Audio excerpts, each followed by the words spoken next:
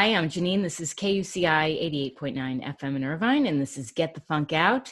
Standing by to join me is Miriam Feldman. She's the author of the debut memoir, He Came In With It, A Portrait of Motherhood and Madness. Welcome to the show. Thank you for having me. Tell me what it was like when you finally decided to write this book. Well, the book was fomenting for a long time.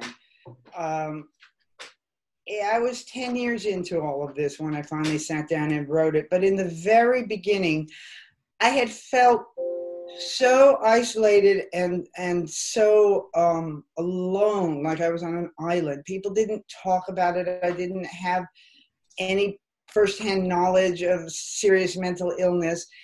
And somewhere along the way in the first year or so, I thought to myself, if I live through all of this, I'm going to write a book because I want to tell this story because I think that it will make it more understandable and less frightening for people who are going through it. And now, 15 years in the rearview mirror, I think if I had had my book to pick up and read 15 years ago, it would have been such a lifeline. So I'm hoping it's going to be that for other people. You would have felt less alone and understood. And, a lifeline, God knows it's not the answer to any questions or a how-to or some kind of roadmap, because there really isn't one.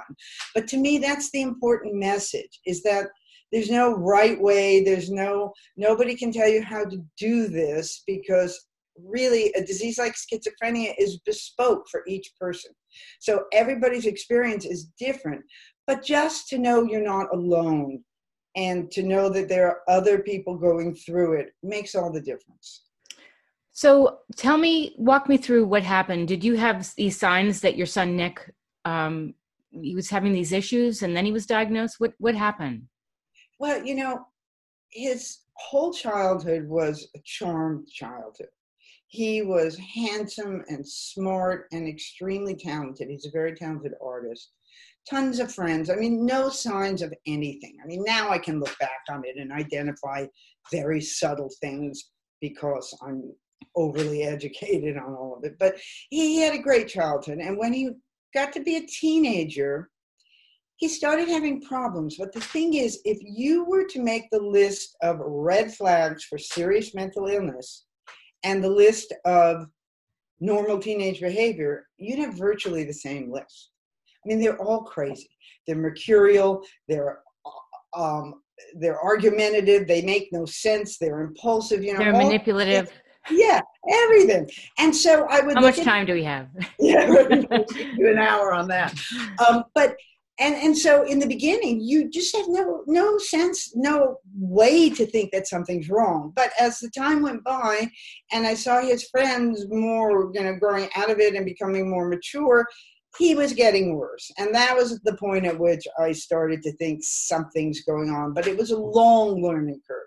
At first, we thought it was drugs. And it was, but that wasn't the main problem. He was self-medicated. Got it. Okay. Yeah, I was wondering if he had gone through any trauma, but no, it was more like he was just taking drugs and then that. Yeah, no, he didn't have any major trauma, not that I know of. And, but the thing with the drugs is, that also back when he's 15, 16, 17, they're all smoking pot and trying different things. And we as parents are scrambling to mitigate and get control and do all of that. And he wasn't doing anything any of his friends weren't doing, but they all, again, grew out of it. But what I realize now with Nick is he was starting to have auditory hallucinations. He was hearing voices in his head. And so it's very textbook that they start to do drugs or alcohol or something to self-medicate because these frightening things are happening to them. They're not equipped to talk about it because they don't understand what it is and they're hiding it. And so they start to self-medicate, and then the vicious cycle is that the drugs in turn make the mental illness worse. Yes. Yeah. So how did you cope with all of this? What walk me through what happened? Well, I have three daughters and Nick and a son, and the oldest daughter was out of the house, but I still had two young girls at home. One was 9 and one was like 11 or so when this started. And so I was really scrambling to create some sort of normalcy and keep the home a safe place. But really, serious mental illness is like a gale force hurricane that just blows through your life. And anything that's not securely nailed down is just gone. And as that happened, I found myself increasingly just in damage control mode all the time. And I had to attend to Nick because you have to attend to the biggest fire. But for the girls, it was very hard because they were marginalized and they didn't get the attention they should have had. And it really turns your whole family upside down. Right. It was difficult, but as time went on, I learned, I educated myself, I read a lot of books, I asked for help. I finally, at age 40 something, learned how to ask for help. And I learned to manage it a little bit better, but it wasn't easy, as you'll read in the book. What else would you like people to know about your book? Well, it's raw. And it's very honest. I decided when I sat down to write this that there was no point in doing this if I wasn't real.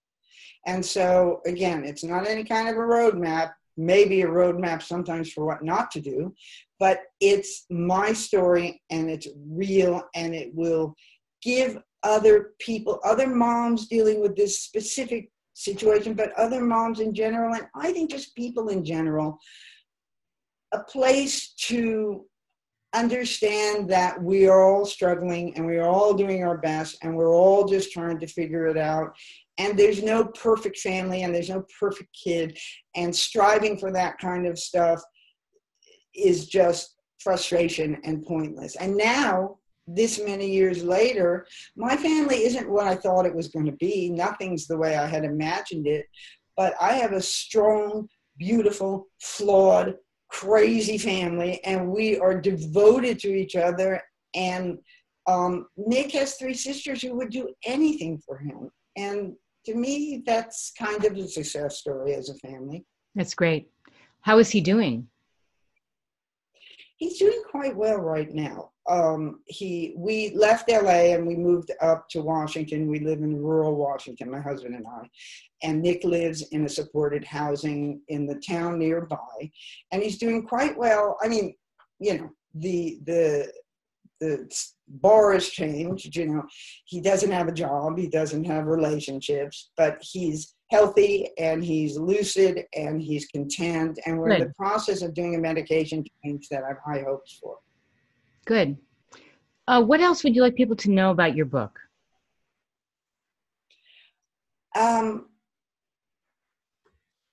I think that it's an example of how to deal with curveballs, how to deal with life throwing you something that you never expected, and learning how to regroup and accept and build forward from there, to stop resisting what you can't change and build around it or move through it. A lot of this I learned in yoga and meditation, which is something I took up during all of this because I was just losing it. And it's not something I ever would have imagined I was suited to, but it really did change my worldview. And I think surrender to what you can't change and acceptance is the key to happiness. Definitely.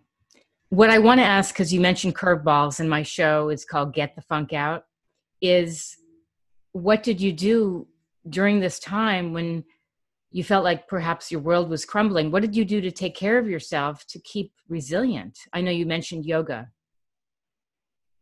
Well, it was a little bit of a learning curve again, because the first year or two, what I did was drink a lot of wine and cry in the bathroom at night. Yeah.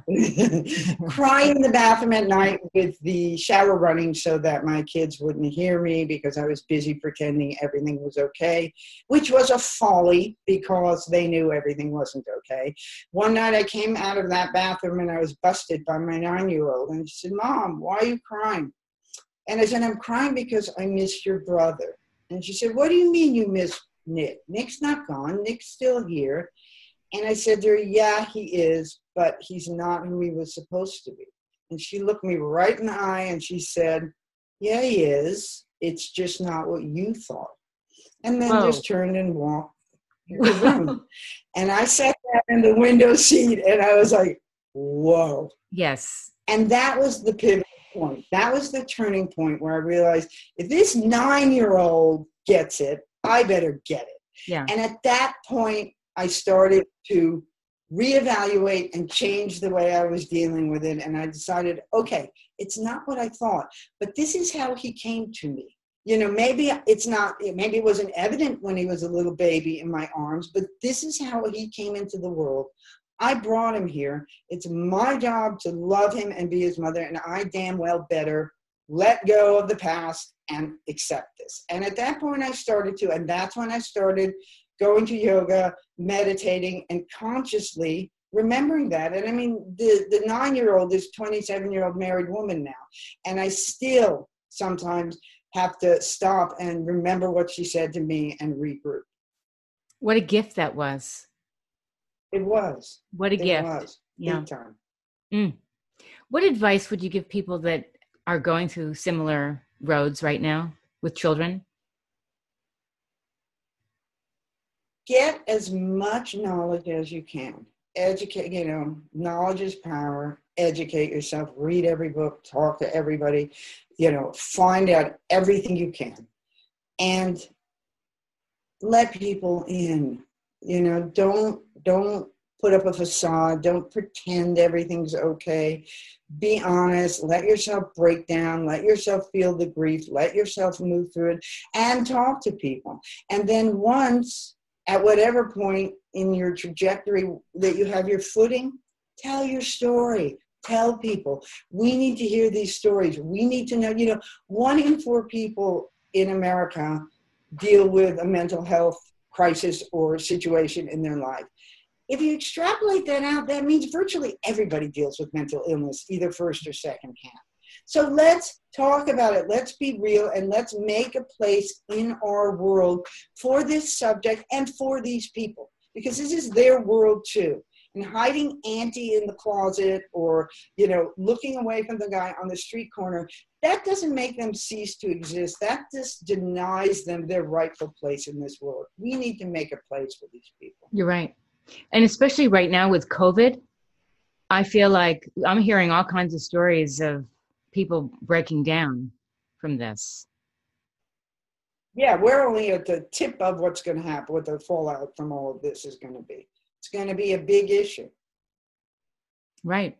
I mean, I'm hearing stories of verbal abuse, physical abuse, mental abuse, people really, crumbling. I mean, there's so many things going on between, the job market being so dismal and just everything, working remotely, not being able to see people.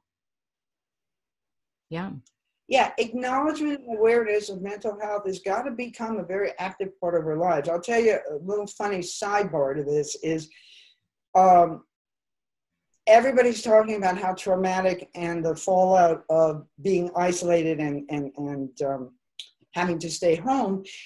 I said to my daughter the other day, so tell me, who is the person on this planet who is the perfect example of how to socially isolate, and he hasn't had to change his life one bit?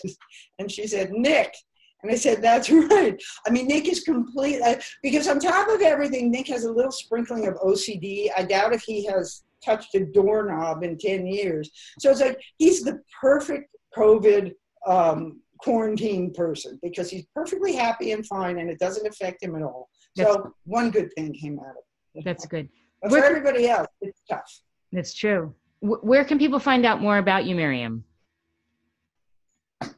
I have a website, which is miriam-feldman.com, and everything's on there. You know, I'm an artist, and Nick is an artist too, and all our work is on there.